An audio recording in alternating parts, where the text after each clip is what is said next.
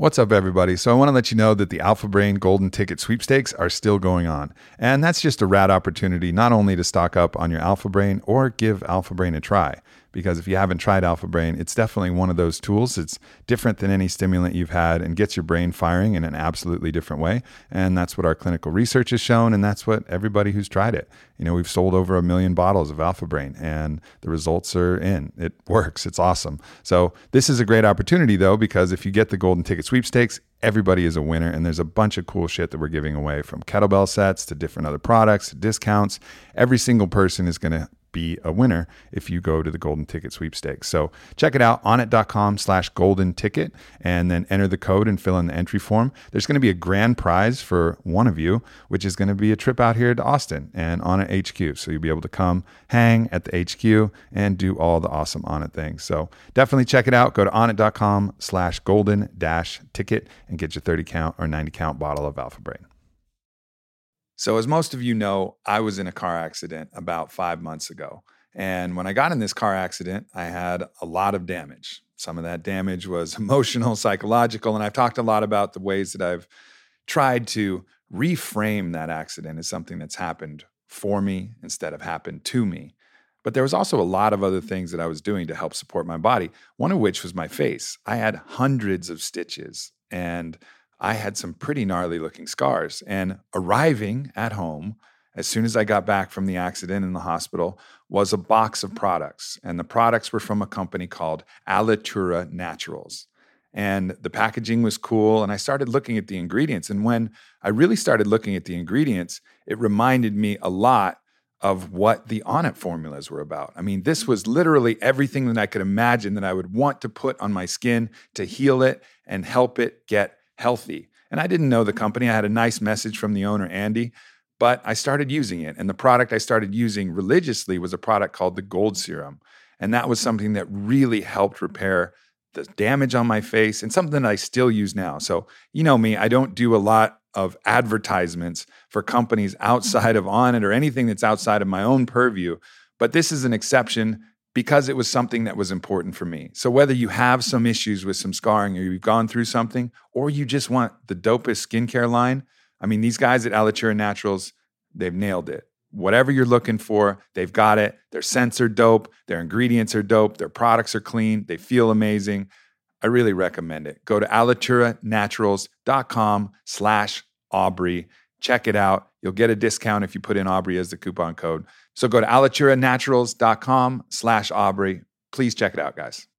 I've been fortunate enough to be a part of some amazing events, both as part of Onnit and part of other organizations, but never have I assembled and been a part of a cast of people that are like my very own personal Avengers, coming together to offer a transformational, informational, inspirational program, process, speaking, engagement. It's going to be really incredible. It starts Thursday, May 2nd at the Paramount Theater, where myself and Gary Vee and InQ are going to be on stage. And then the following day, we'll have myself and Emily Fletcher, one of the top meditation teachers and instructors. You might have heard her on the podcast, along with David Rutherford. In fact, everybody's been on the podcast, so you probably know this cast of characters.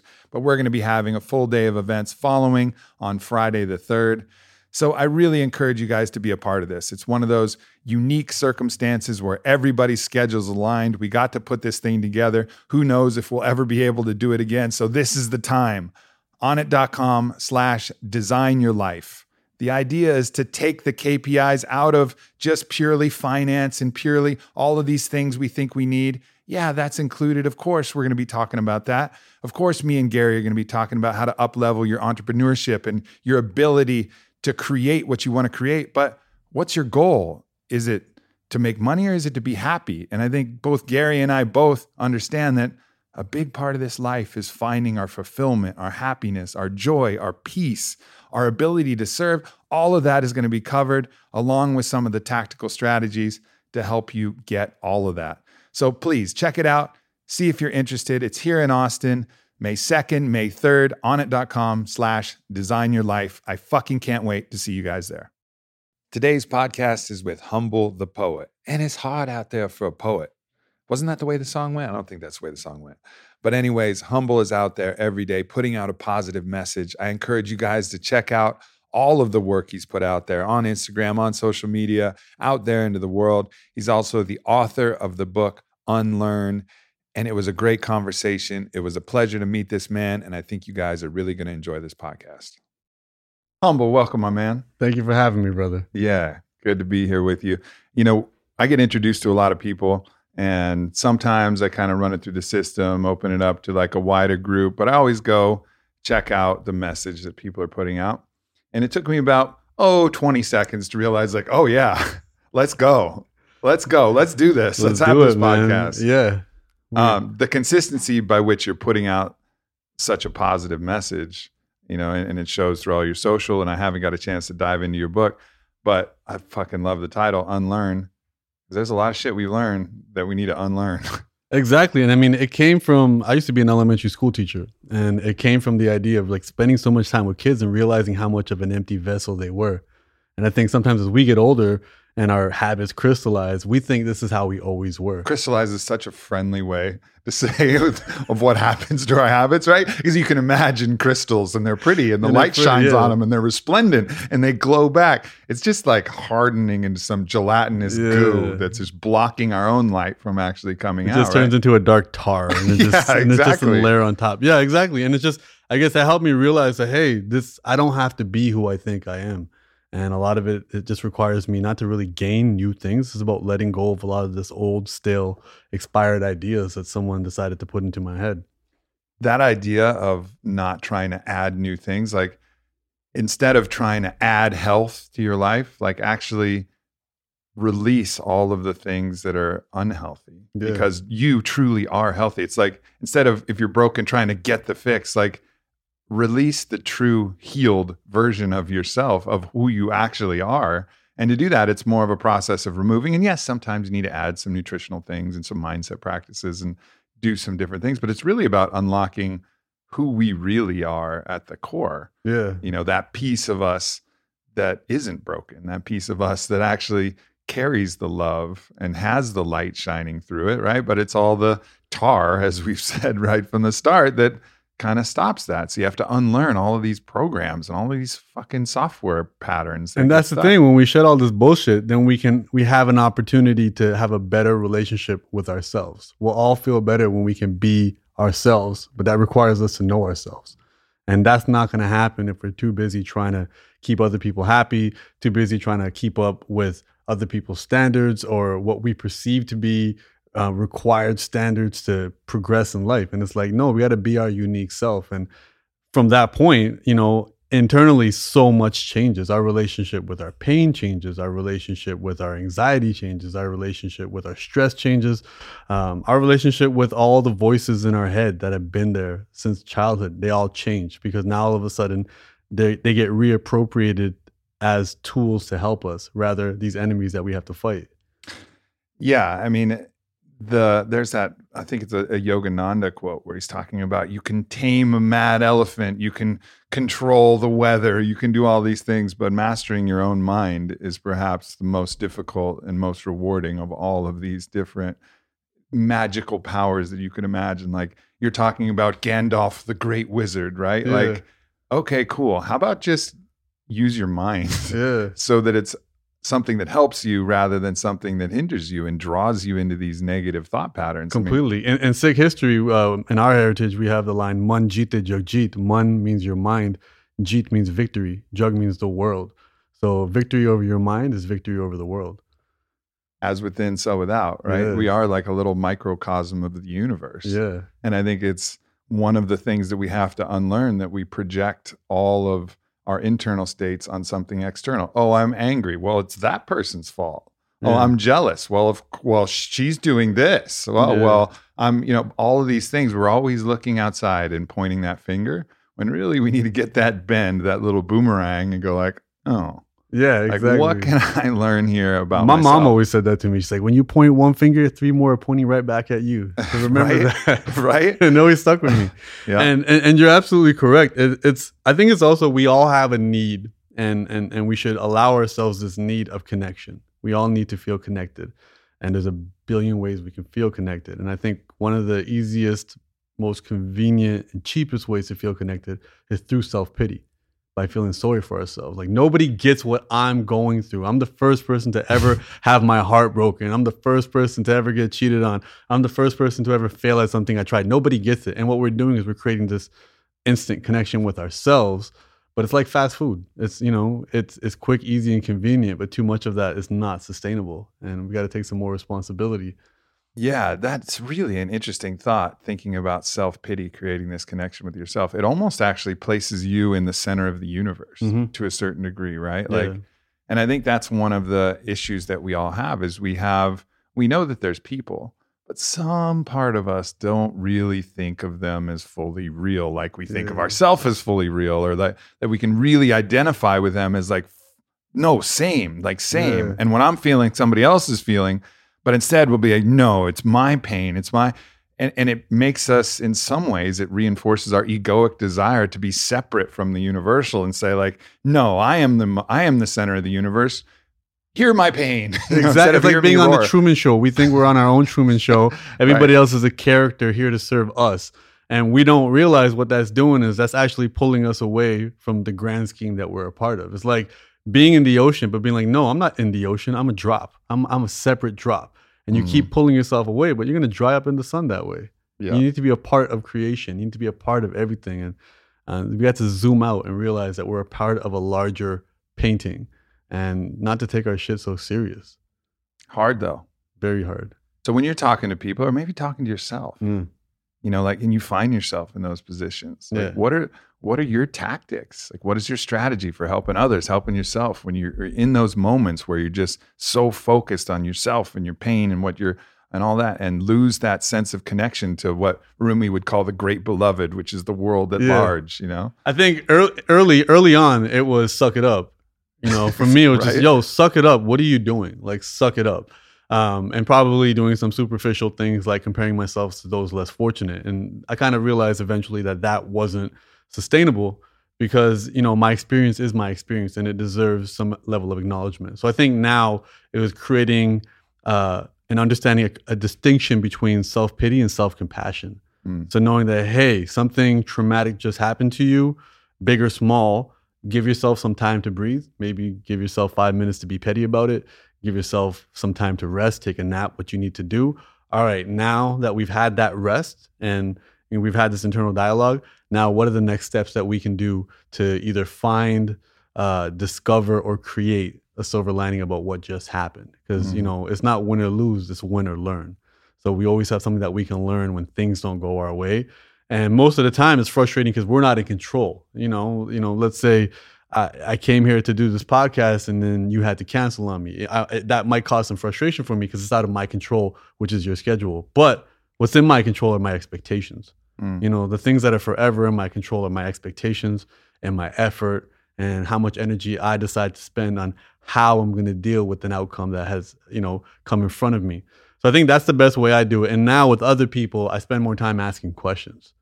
I spend a lot more time asking questions, hoping that it'll help them have their own aha moments, as opposed to simply kind of just giving it to them or giving them an opinion. Because I think sometimes we have to build those connections in our brain. And sometimes, the answer is right there. And you just got to ask the certain right questions and then they start to connect to each other. And then all of a sudden people are like, oh, wait a minute. I have been expecting more from other people than I've been expecting of myself. Maybe I should spend more time living up and keeping my own promises to myself. And it won't hurt so much when other people break theirs to me. And it's been a journey. I was telling Ian, half my time being in Los Angeles, like the first rule I had to learn was don't take it personal. Everybody says, hey, we should meet up. Miguel's 4 agreements, right? Yeah, exactly. Don't take it personally. Don't take it personal. And it's helped a lot, but then at the same time, and it also gives me pleasant surprises when I meet great people like you who say they're going to do something and it gets done within 12 hours. And it's like, oh, I've spent too much time in LA and I've been a little too jaded, assuming everybody just says things for the sake of saying them. And there actually are real people who follow through. And ironically, one of the most stand-up individuals I've met in Los Angeles is an agent. And he does what he says every single time, big and small. And it's helping me shed some of my biases of what I thought that place was and the priorities. And now I've taken more responsibility in ensuring my environment and the people that I surround myself with are of a certain caliber. Yeah. That helps a lot. I think one of the things I want to go into though is, so people have these revelations, myself included, right? And whenever I talk about people, I talk about myself because I really feel like I experience maybe not the same specifics, but the overall general themes, because we all experience these overall general themes. And one of them is knowing something and learning it and having these moments, those aha moments like you talk about, those deep moments of introspection where it's like, you know what, man, all that matters is you show up and do your best, release the outcome. And then here I am, time number 172, focused on the fucking outcomes, right? And then reminding myself again, okay, no worries, just do your best and show up, and that's what matters. And then back to my somber, depressive states where I'm concerned about the outcomes, and I'll find some justification, some new way where I can justify why the outcome is more important than the process.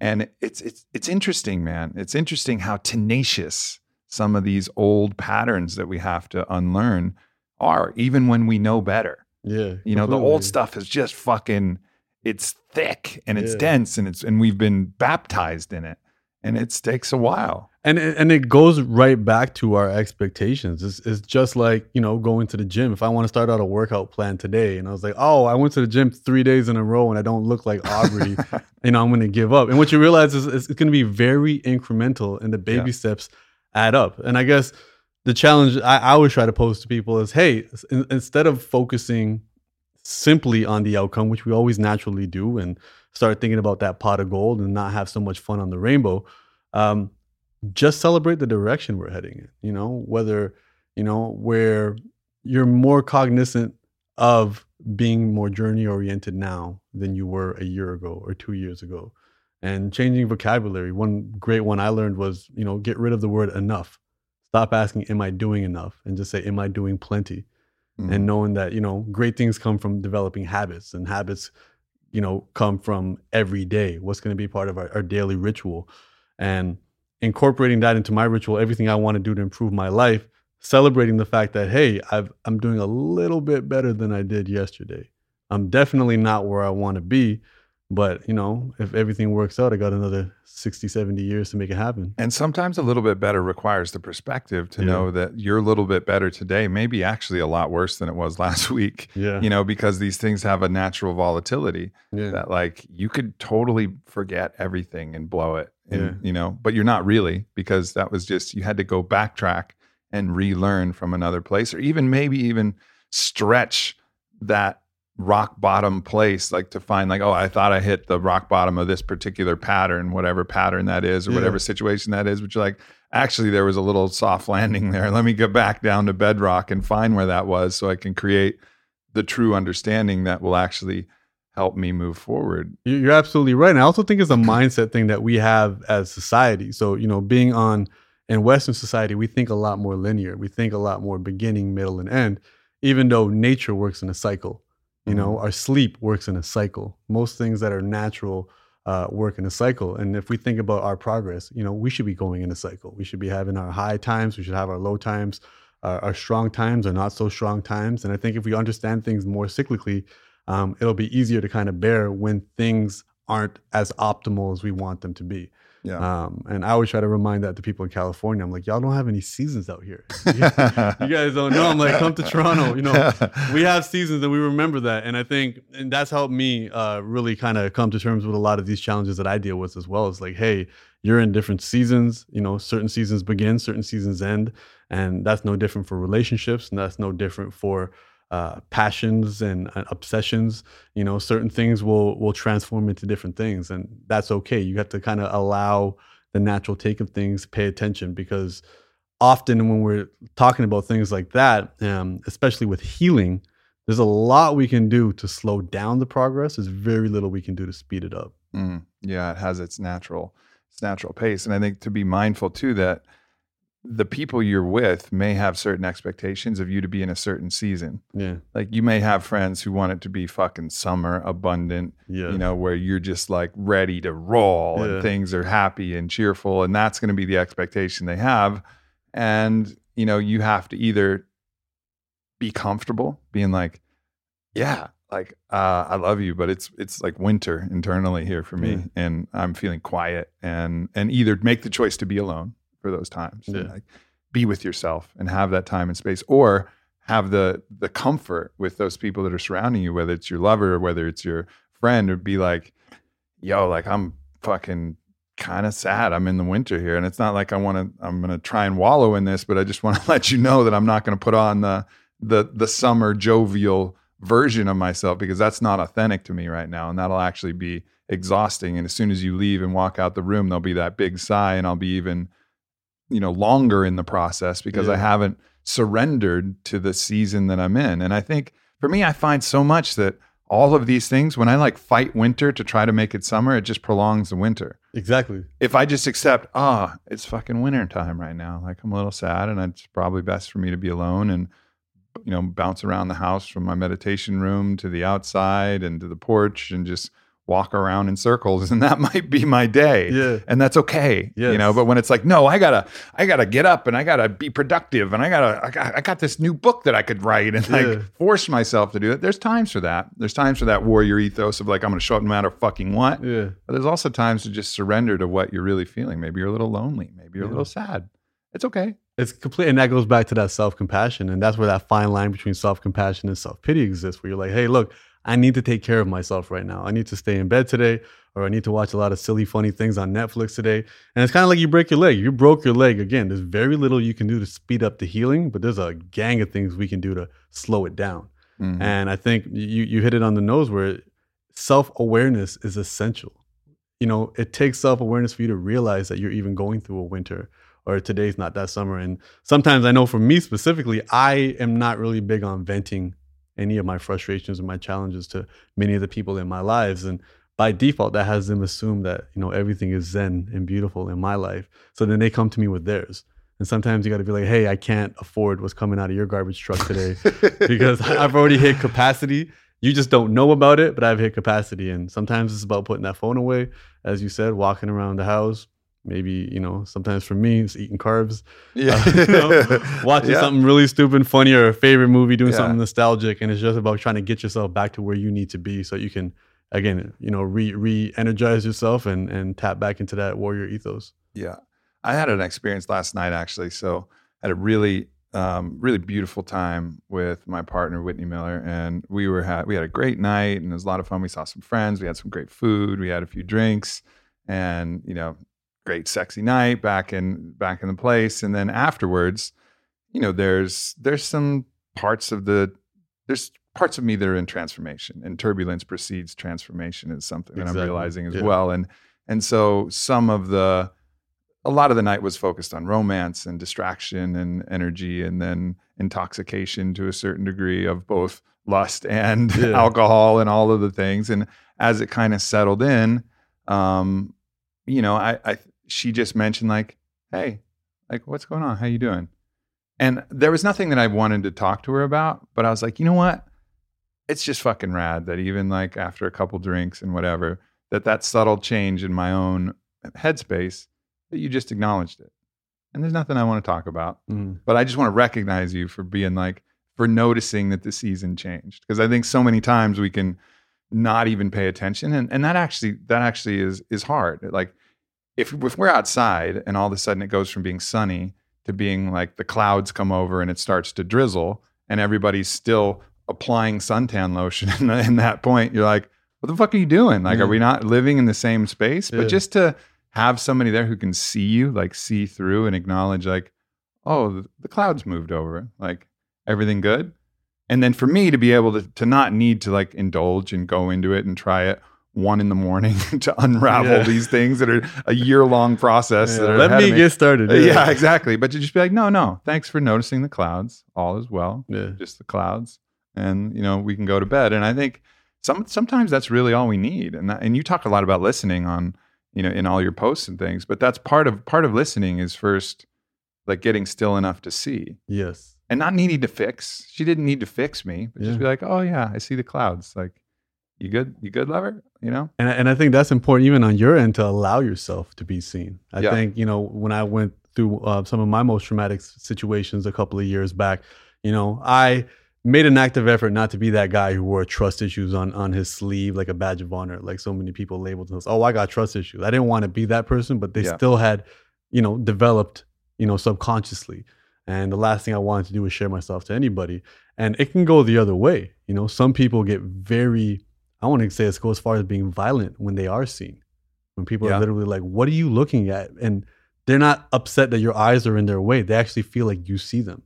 And now all of a sudden, you know, it gets primal. It's scary. It's scary. You know why it's scary? It's scary because if someone actually sees you and actually judges the real you and not the fucking avatar that you're projecting out there and pretending that everything, then you feel vulnerable to actually getting rejected for the truth of who you are, which is their story, though, right? Exactly. Like, you can't take that personal, but that's, I think, what's scary. People don't want to acknowledge who they are, and they don't want anybody else to see who they are because we're all terrified that if we sing our true song, you know, not the falsetto version that we try to play out, but if we sing our true song and nobody claps to the true song, shit, we don't got other cards to play. Like, this is us. Yeah. This is really us. And ironically, I think for me, the game changer was, it was Lindsey Sterling, who's an amazing violinist and musician. And in her documentary, she said a line, she goes, I finally found the strength to be vulnerable.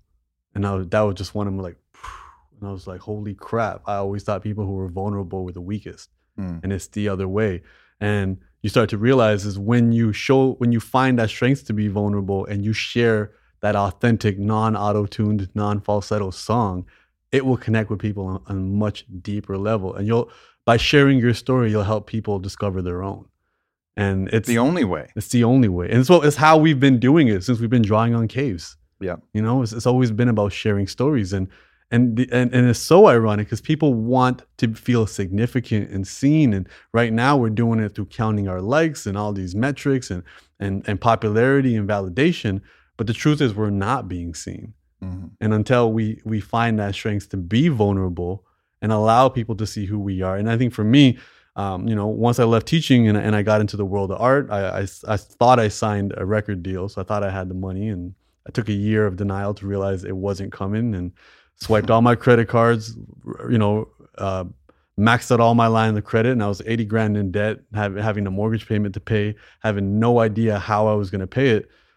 The moment of strength for me was when people asked me, how are you doing? Admitting it. You know, I used to be like, yeah, I'm fine. Everything's cool. Even though I lost 20 pounds. And as you can see, I don't have 20 pounds to lose. And, you know, so it was 20 pounds lighter than what you see in front of you. And lying. And then when I got to the point, I was like, I definitely am getting more popular, but I'm not making any money and I'm struggling, and I probably have to sell my place and move back in with mom and dad. And just to even see it on their face, be like, whoa, didn't expect that level of honesty, but appreciate it. And nobody actually made me feel bad for it. If anything, some people were like, okay, how could I help?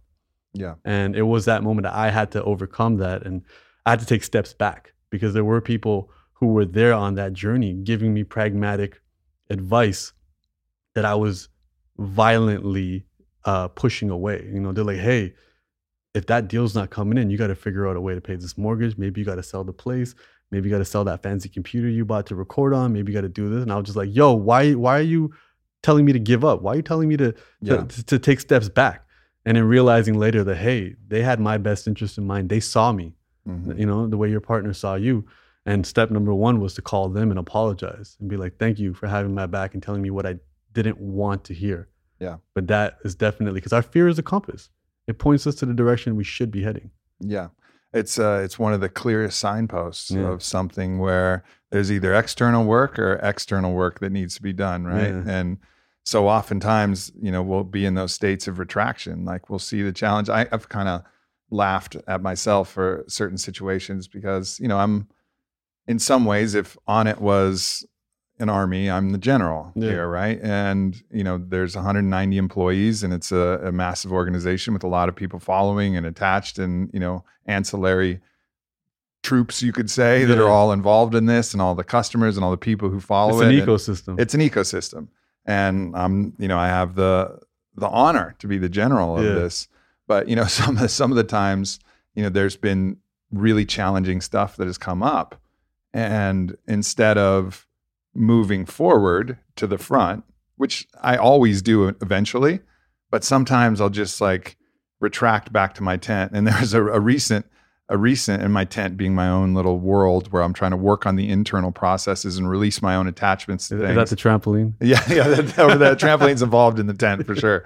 But I was thinking, I was like, can you imagine that? Let's say I really was the general of an army. Let's go back in time and I was Alexander the Great or Julius Caesar, and they're like, hey, the troops are in trouble. We got the enemy flanking us on these sides. We got this. And I was like, as the general, was like, cool. I'm going to go back to my tent and I'm going to work on my attachment to winning the battle for a little while. And I'll let you know when I could come back and lead after I've released my attachment to winning this thing. Yeah. And I noticed myself doing that. I'm like, what the fuck are you doing, man? Like, fine, dude, do the internal work.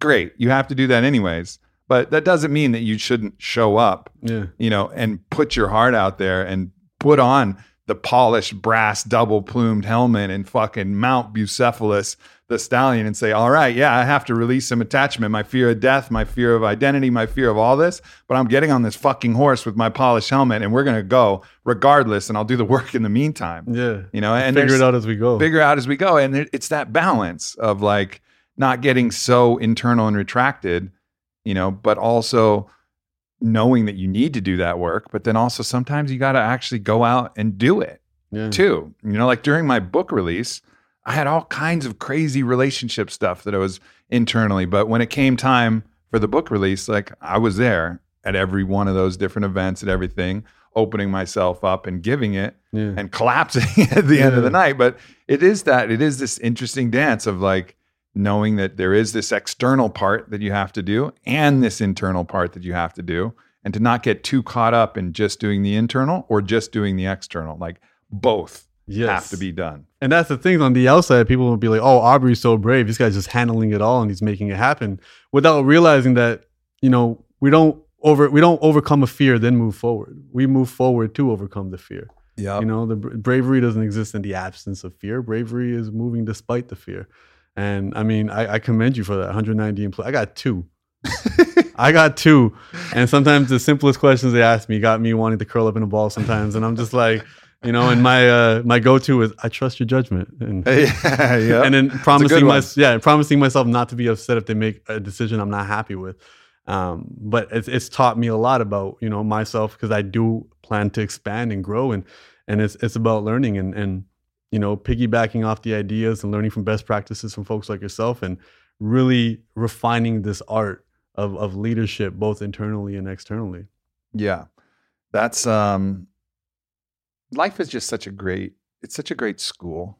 Yes. Like to really look at life as a school instead of looking at it in all the ways that we look at it. I don't even know what most people use as the metaphor for life, but it's like, look at it as a school, a place to learn and a place to play. And like, that's really what we're here to do. And please respect that tuition is due up front. Please respect that. It isn't a free class. Yeah. What you learn is what you earn, and you have to pay tuition, and everything that people consider a failure is tuition fees at the School of Life. What are the other tuition fees? What are the prerequisites to enter the school? What is the the prerequisite, we're all given a ticket, we all got to attend class whether we like it or not. I think the prerequisites to be a teacher's pet is to prioritize understanding over judgment, not simply superficially in terms of judging people. You should try your best to understand others, not just to simply judge them, but also yourself and your life. Let's not judge life as, this happened today, this is good. This happened today, this is bad. Try your best to understand and realize that everything is much more complex than simply saying it's good or bad.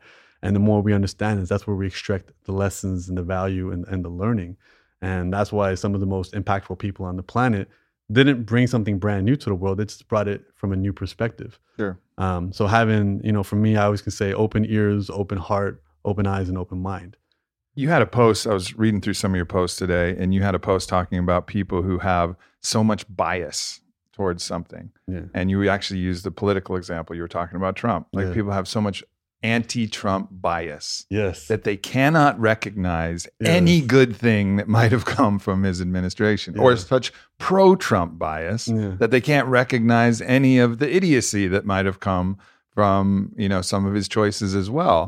Because and that's something that we all have to be mindful of all of these different biases that actually undermine our ability to understand all of these judgments that preclude us from like learning and analyzing anything, because there is no such thing as a black and white, good and bad. All the best fucking movies have a villain that you kind of like a little bit, you know, and a hero that's kind of fucked up a little bit, you know, because that's real. That's like, that's really what it's like pure evil and pure good. They're good abstractions, you know, but that's not in the school. You know, that's in the Platonic ideals or the, you know, biblical, you know, extrapolation of polarity, but not in like real life. Definitely not in real life. And I mean, I think shout outs to Toy Story. I think that was one of the first stories that kind of came out there where you had this character named Woody, and he wasn't going up against an evil villain. He was going up against his poor qualities of being selfish, not wanting to share, and we watched the film of him overcoming that.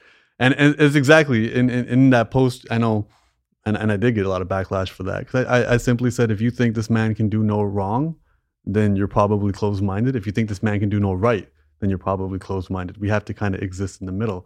And how we judge other people is probably a reflection of how we judge ourselves. And I know you're self-employed, so you probably have the most difficult boss you've ever worked with, because he can get away with saying things to you that you would never let anyone else say to you, nor would you ever say to anybody else. And I found that with myself. And it's like, hey, if I want to be kinder to myself, I need to be kinder to others. And I need to recognize where these voices came from. And sometimes they came from my immigrant parents who didn't have the tools. That doesn't mean I'm a victim of their decisions. It means I had to recognize, okay, they grew up in a village without electricity. They raised me the best they could. They brought me over to this side of the pond. I got more education. I can do better. Certain cycles that they were raised in, I can break them. I can have that self-awareness to do so. And I know you've spoken about the same when it came to your father. And it's a very important thing for us to do, where it's our relationship on the internal and our journeys on this universe inside of us will so better prep us to deal with everything around us, until eventually we realize that they're one and the same. Yep. Yeah, that idea that those things, it's kind of like a spiritual truism that those things that annoy you about another person are things that annoy you about yourself. But I think like it's worth like exploring and really diving deeper, because the reflective process of that is so much greater than we recognize. Like I remember there was a time where I actually went and I wrote out all of the things that I was frustrated with Whitney about, right? All of the things that I was frustrated. And then I really took the opportunity to look back at myself and see if I exemplified which of those characteristics. And there was maybe 7, 8 things on the sheet, and all but one I could absolutely identify in myself. You know, like one, I was like, whoa. Like, and I would have, before that exercise, before asking myself, okay, this thing that I wish she would do, have I done that? Oh, no, I haven't. Oh, this thing I wish she was more, am I exempt? No, I haven't. Like, no. And before that exercise, you know, that was like a real game changer. That was a point of inflection, of being like, oh no, like, what am I trying to do? Am I going to tell her to go first and say like, no, I'm not going to do any of this stuff, but I want you to do all this stuff, and then maybe I'll think about it. You know what I mean? Like, no, go first. You want someone to, you want forgiveness. You have a relationship that's strained with your parents or whatever. You want them to say sorry. You say sorry first. You know, like, go first. That's a massive one in my community. You know, being the child of an immigrant, and a lot of the folks from the diaspora, is they're coming. We're first generation. I was born in Canada. My parents weren't, and they want me to take a safe and secure route. And we make the joke, call it the doctor, lawyer, engineer. It's one job, to be a doctor, lawyer, engineer. And probably me, maybe about 4 of my colleagues in the art world have probably surpassed that tax bracket where we make more money than a doctor, lawyer, engineer. And trying to break that cycle. So for my nieces and my nephews, to have them realize that, hey, you have other options. These other options will probably require a lot more work and independent thought, because there isn't a template and a school system in there for there. But a lot of folks are reaching out to me like, my parents don't understand. How did you make your parents understand? And I said, listen, it wasn't about making them understand anything. It was about recognizing the gap, and just as you said, taking the first step to building the bridge. And realizing, hey, where did they come from? Well, my parents would never, ever say why to their own parents. That was completely unacceptable. The parents said jump, they just jumped. They didn't even ask how high. They would just jump. You don't question your parents. And then for them to come to this country and watch their children become more independent thinkers, question everything, take routes and life decisions that they've never even heard of. My people, Punjabi people in general, don't have the strongest history of art because we're in North India. We were the entrance to an empire. So we've been under attack since Alexander the Great. So we've never had a lot of stability to even pursue art. And now we're having a renaissance now because a lot of folks came over to this side and recognizing all of these things and saying, hey, they're not simply wanting you to be a doctor so they can brag to their friends. They are all scrubbing toilets, and my dad's a cab driver, and my mother worked in the Kellogg's factory. I'm like, and my father has a master's degree, you know, and my mother has a university degree as well. They all gave that all up. So and in their mind is so you can study math and you can study science and you can get that 6-figure job and create some stability. They don't understand how the world works over here. They don't understand layoffs. They don't understand government cutbacks as much. So they don't realize that these safe and stable jobs aren't safe and stable either. Sure. And being an entrepreneur is probably, you know, the best thing to equip you to really understand the jungle that we have out here. You know, when you realize that you have to be on your toes and be much more responsive to things. And it required me to show them that. Sometimes I have to do the simple things like show them the checks I make and, you know, flaunt like I'm a rapper to them. And other times it's just about kind of bringing it to them. Like my mother, I put her in a video to promote my book, and then she got recognized in the mall, and it was a very unpleasant experience for her. She didn't like the attention. She's like, "Don't ever put me in a video again. I don't want this to ever happen." And it's recognizing that instead of simply, again, going back to self-pity and being like, nobody understands me. My mom and dad don't understand me. And it's like, well, are we making efforts to understand them? We have more tools to understand them. You know, my parents, a really special person in my life, their mother got in a car accident, and as part of the insurance process had to go through therapy, and had a Punjabi speaking therapist. She would go and just lie every session. They never went beyond the surface because she was like, why would I tell a stranger my problems? You know, PTSD isn't a thing. They don't understand trauma, post traumatic syndrome when it comes to birth, you know, prenatal trauma and what have you. These aren't things that exist. You know, my mother had to take a cab to the hospital to give birth to me because my dad was working. Yeah. You know, it was a much different world.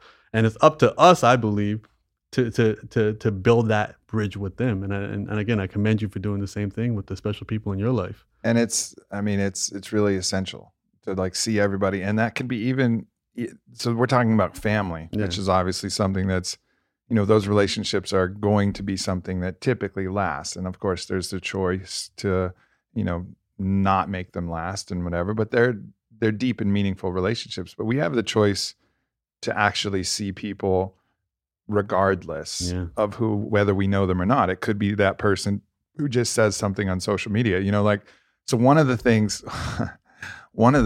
that, you know, I encounter is, so my father was a commodities trader, and he was one of the early adopters to futures trading. He was written about in a book called Market Wizards, and he was very successful doing that.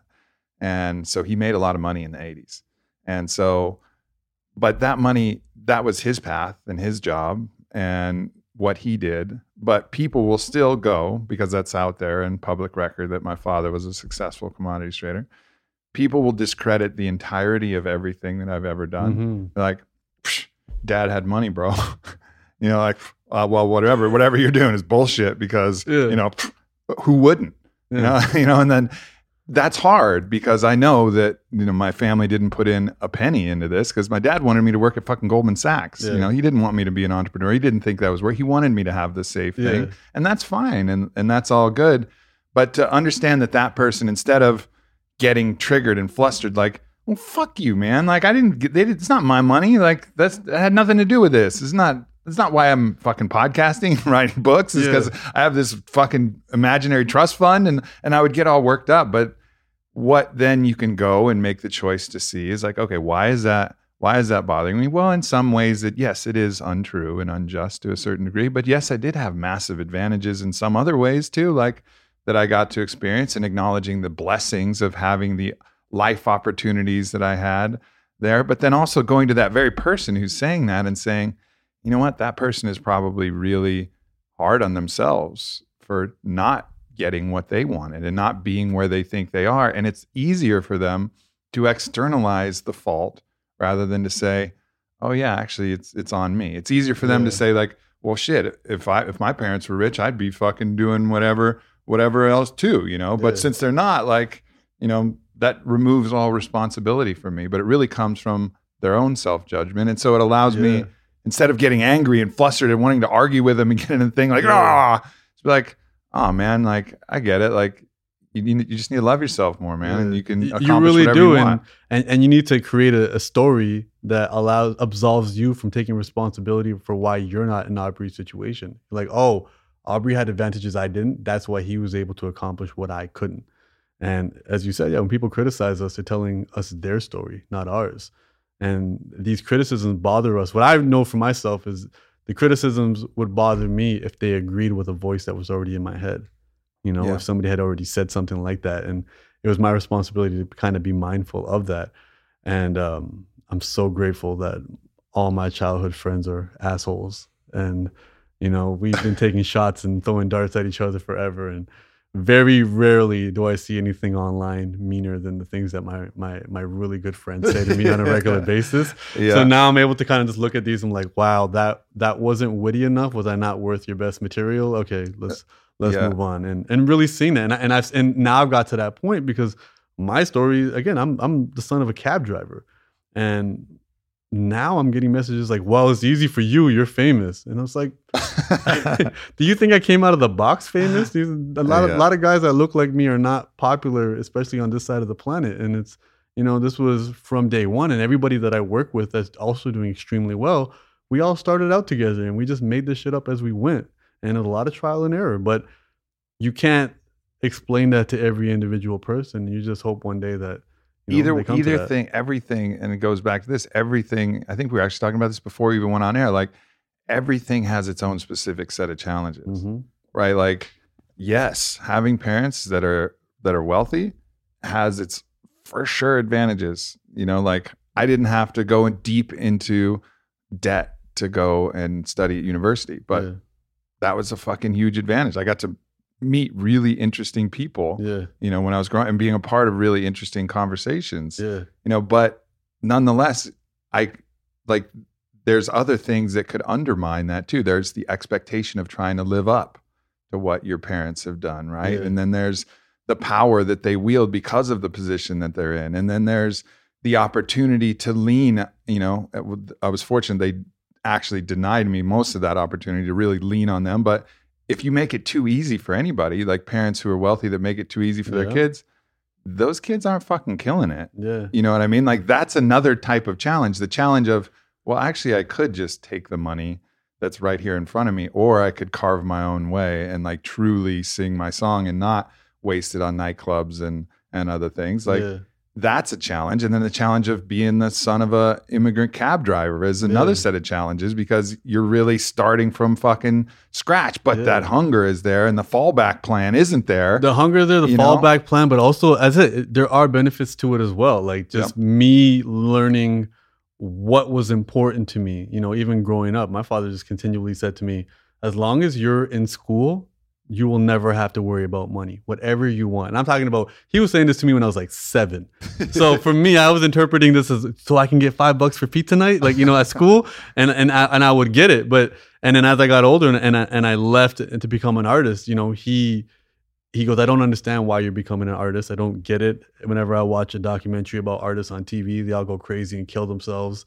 You know, I don't want you to go nuts, you know, being a crazy artist. And then like, Pops, if I don't do this, I'll go nuts. And to see him being like, all right, you know, good luck. And his method of support was just staying out of the way completely, not having an opinion. And maybe 4 or 5 years later, him kind of give me ideas. Hey, maybe you should write about this. Maybe you should talk about this. That's but dope. It taught me a lot about even just the value of money, knowing what was really important to me. Like my father, even though he was a cab driver, you know, paid off the house mortgage in 10 years. I still don't know how, but he did it. And my mother, you know, she worked in a factory for about 2 years and she hurt herself. And then, you know, she stayed at home. But that's what triggered our relationship with spirituality and becoming lifelong learners. Sick, Sikhi, our heritage. Sikh means student. So, you know, and for me, being a student through my heritage, but also becoming a teacher, and all teachers ideally are to be lifelong learners. If you work in the classroom, you know, you can do it for 40 years and every day is going to be different and there's something new to learn.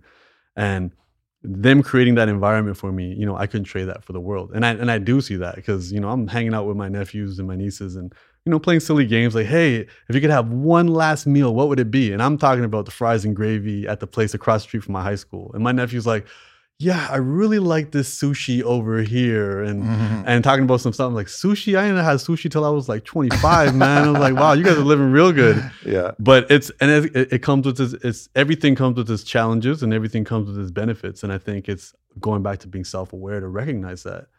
And recognize that no matter what, everybody's got their own set of shit. Yes. You know, and it's like the idea that we need to race to figure out who's got the toughest lot.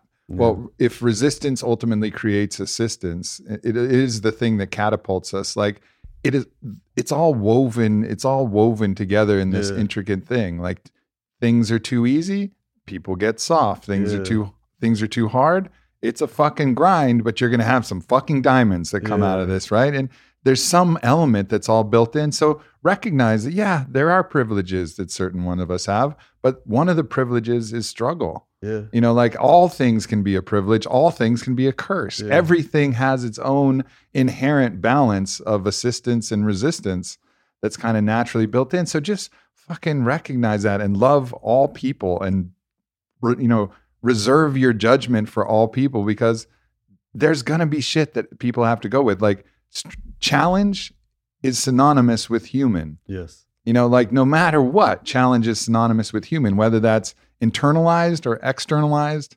Sometimes the external challenges are immense. Sometimes the internal challenges are immense. Yeah. You know, there's nothing that says that, you know, if you're wealthy, you don't commit suicide because your life is so bad. We obviously know that that's not fucking true. Completely. Right? Like, so there's internal and external and all this.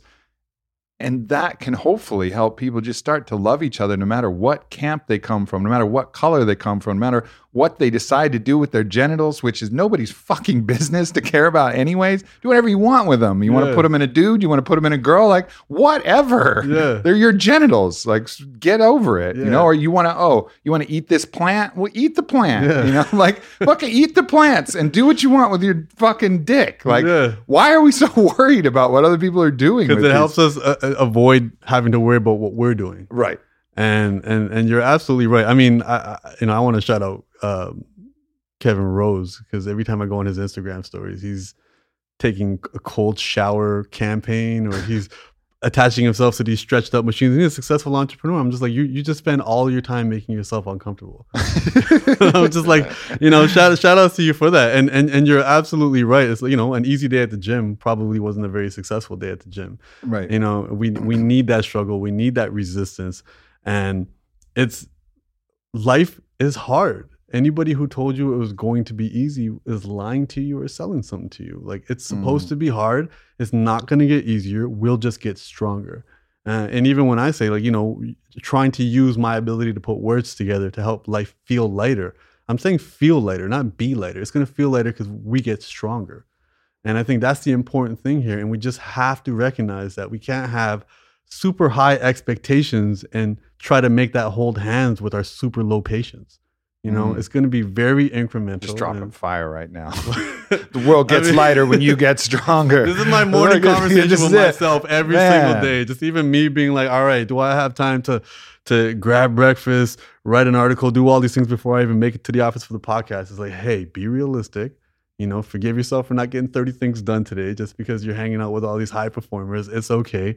You know, and again, being around amazing individuals like yourself, like Jay Shetty, like Lewis, just everybody being able to share openly. Because I think that's the other thing we have as well as males is many of us were raised in spaces where it's like, hey, even if you can be vulnerable, don't.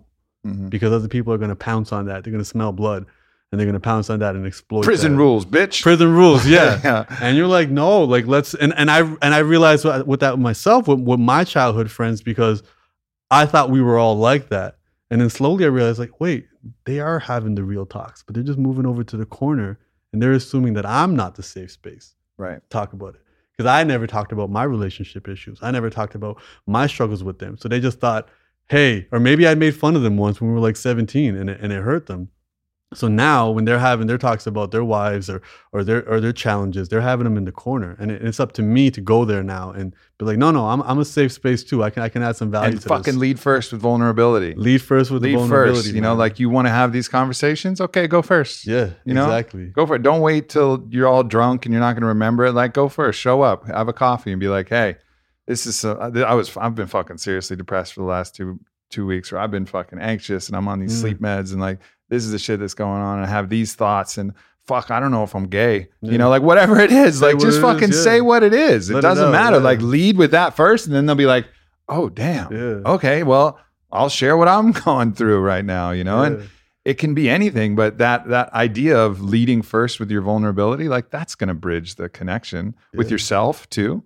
Because it's going to remove the shame and then connect with others. Definitely to connect with others. And as the great wise Jay-Z said, you can't heal what you don't reveal.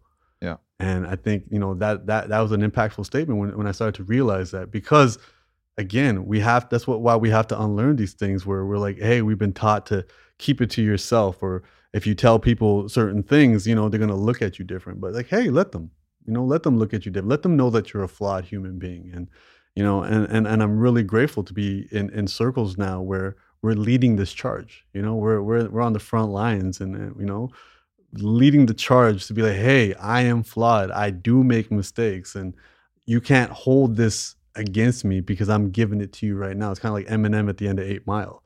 You know, he's disarming everybody by exploiting himself and sharing it with the entire world. To be like, look, there's nothing you can blackmail me with. There's no dirty secrets in my closet anymore. This is who I am, and I'm going to share this, and maybe somebody else can hear my story and provide me with some insight, or maybe people can hear my story and find some insight in this and continue us growing together as a community and collaborate on the art of being a better person. There's in Cyrano's final, Cyrano de Bergerac's my favorite play. In his final scene, in his death scene, he always wears a hat with a white plume, and he calls it his panache, which is basically his like integrity and his kind of morality that he's kept. And he talks about as that goes to sweep the thresholds of heaven, it will go unstained.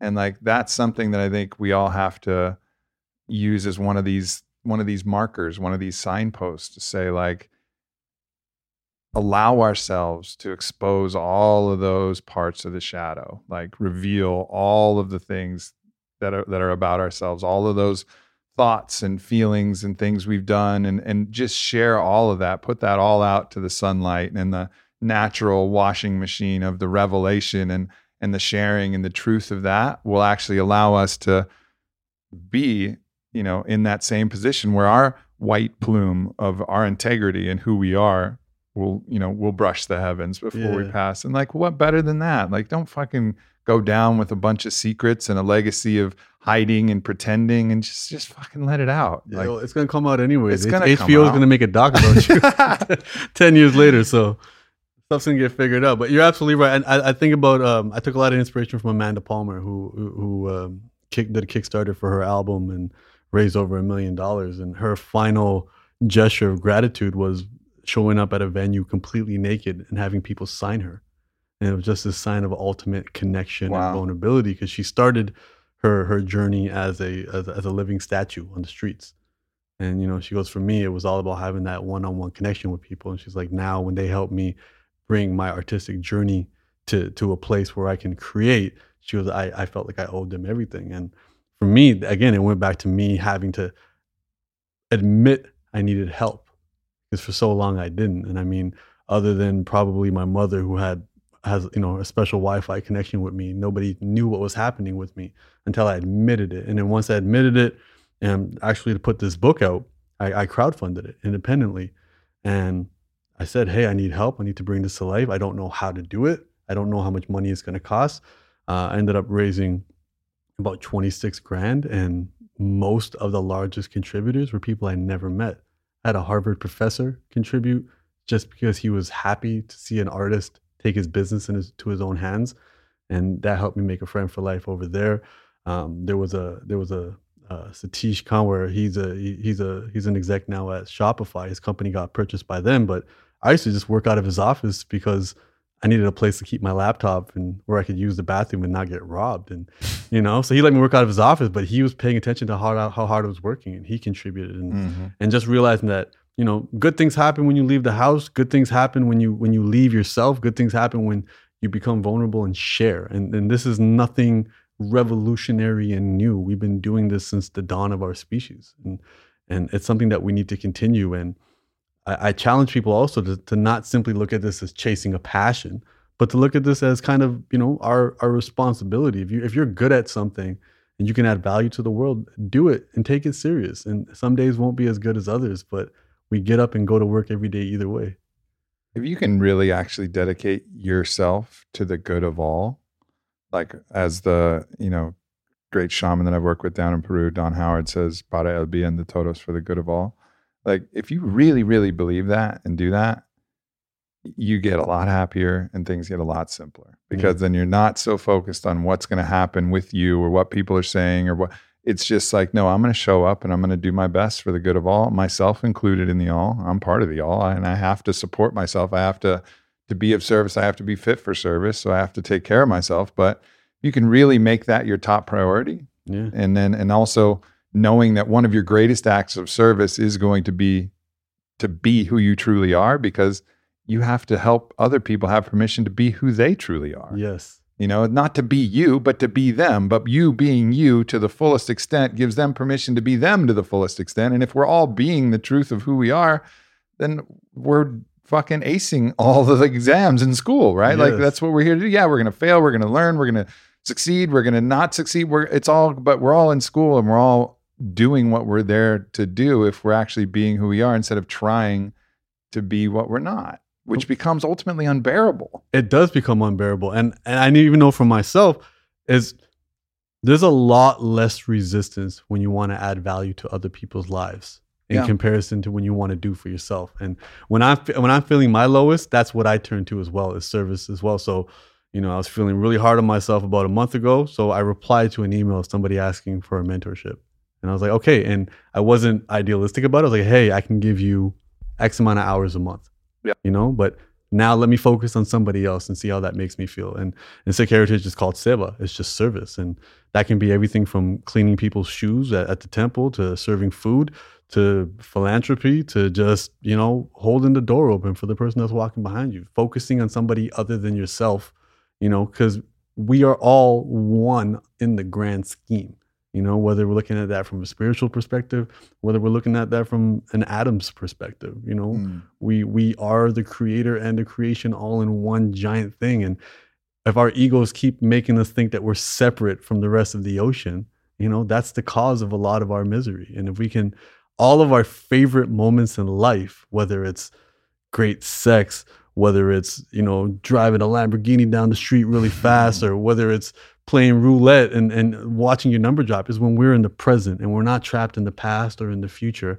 And when we feel like we're part of something bigger than ourselves. And when you fall in love with somebody, it's when your ego boundaries melt. And that's no different than people taking LSD or having an ayahuasca experience. It melts our ego and we start to feel like we're one with everything else. And it's an amazing thing. It is. Yeah. And it's not just psychedelics that can give that. Love, sex, presence, flow, yes. Stillness, nature, all of these things give us opportunities. Yeah. But once we kind of learn the way. And it is unique for everybody. I think, for some, it might just be gardening. You know, for other people, I know, I have a friend out here does calligraphy, and they're obsessed with calligraphy. And I think it's amazing that they're obsessed with anything. So many of us. Anything that draws you into the present. Anything that keeps us present. Yeah, because that's all we have. There is no yesterday or tomorrow. One of the things that I think is a really important thing to unlearn is the conditional love paradigm. And that's something that I think I find to be one of the coolest ways to interrupt a pattern. So like, think about it in relationship context, right? Because in relationship context, typically if someone's doing what you like, you show them more love. And even in a parenting context, right? We learn this from the world. You do good, you get rewards. You do good on the basketball court, your coach loves you more, was what it feels like, Yeah. you know, that it really may be actually true, you know, Yeah. like if you do well in school, the teachers feel that way. If you do well at home, your parents feel that way. If you do well. So we have these conditional love patterns where Yeah. we're loved if, right? And so one of the things that I think is important to unlearn for ourselves is when we want to be hard on ourselves, love ourselves extra. But if we have somebody like our partner or our lover or a friend who's really fucked up and done something that probably ostensibly, if we were going by Hammurabi's code of justice, you know, would deserve some kind of punishment. An eye for an eye. Like show up with radical love then, right? Like that is the pattern interrupt of like, oh shit. Like I just did this horrible thing and normally the world would punish me, but this person is showing up with love here at this point in time. And that's something that I think is really important for us to reprogram and repattern. So like if your guy or your girl, you know, does something that's like not cool, and then like, but then you show up and you bring flowers then to them, even though they just did something shitty to you, you bring them flowers then and offer them a long massage and just actually pour love at that point. You know how much more fucking powerful that is than if they just killed it. They just did something really sweet for you. They just wrote, and then you rewarded them with the flowers and the massage then at this time where they think that they deserve it. But like give it to them when they feel like they don't deserve it, to remind them that they always deserve it and that we always fuck up. And I think that's absolutely correct. And thank you for sharing that, because I've definitely been struggling with that with myself and the special people in my life. And I think it also will help us recognize the cycles of our own love languages when it comes to the people previously in our lives. And, you know, many of us, our first interaction and exposure to love was probably through our parents, whatever dynamic that may be and whatever we saw. And we all have to be very cognizant that we will always lean towards what's familiar more than what's healthy or more than what's right. So, you know, if we had an unpleasant upbringing, but that's nostalgic. It's like eating macaroni and cheese or watching your favorite cartoons again. It just makes you feel like you're back at home, and we get stuck in these patterns. And you're absolutely right. I'm hard on people because I felt people were being hard on me growing up, and they probably were, but people were probably hard on them as well.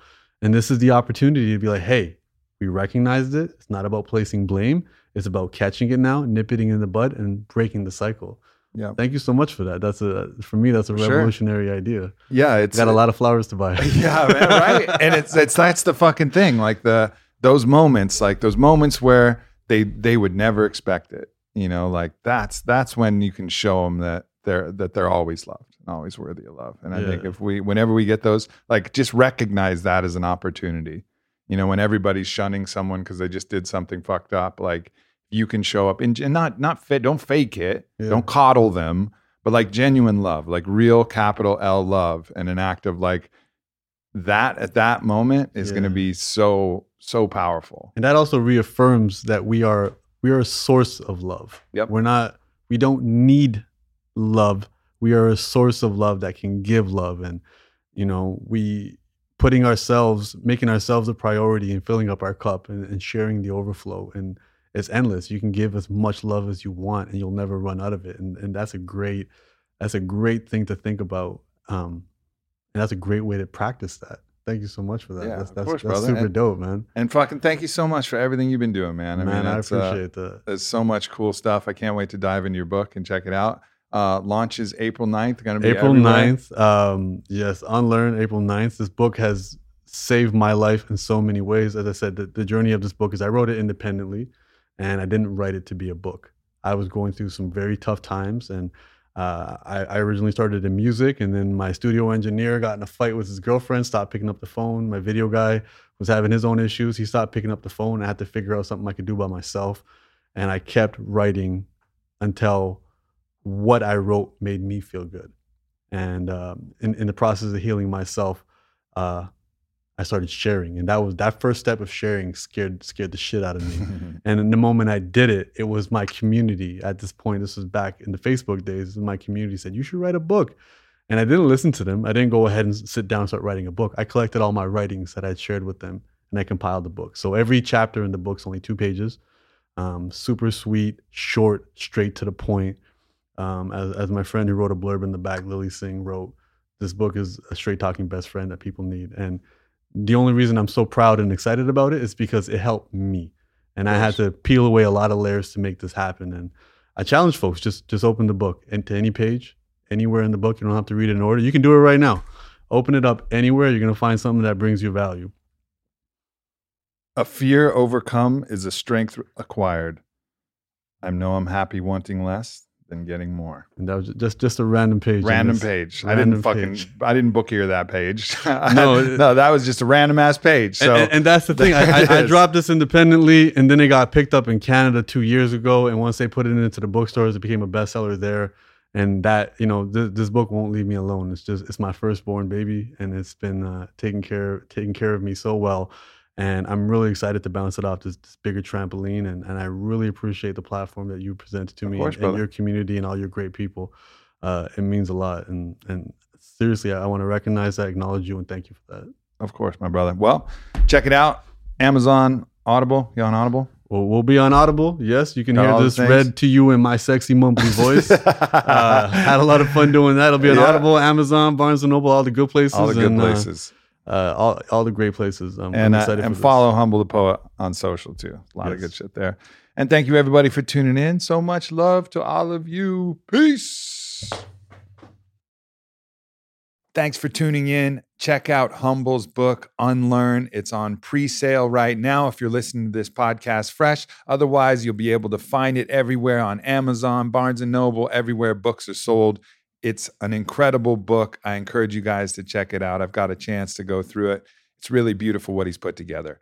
Also, please check out onnit.com/designyourlife. That's where myself and Gary V and InQ and David Rutherford and Emily Fletcher are all coming together. It's the cast of Avengers. We're doing a live event on May 2nd here in Austin and May 3rd as well. So please check that out. That's a once in an Onnit lifetime opportunity. So I encourage you guys to peep that, take a look. And of course, check out aubreymarcus.com, sign up for the newsletter, all the things, leave reviews. I love you guys, and I'll see you next week.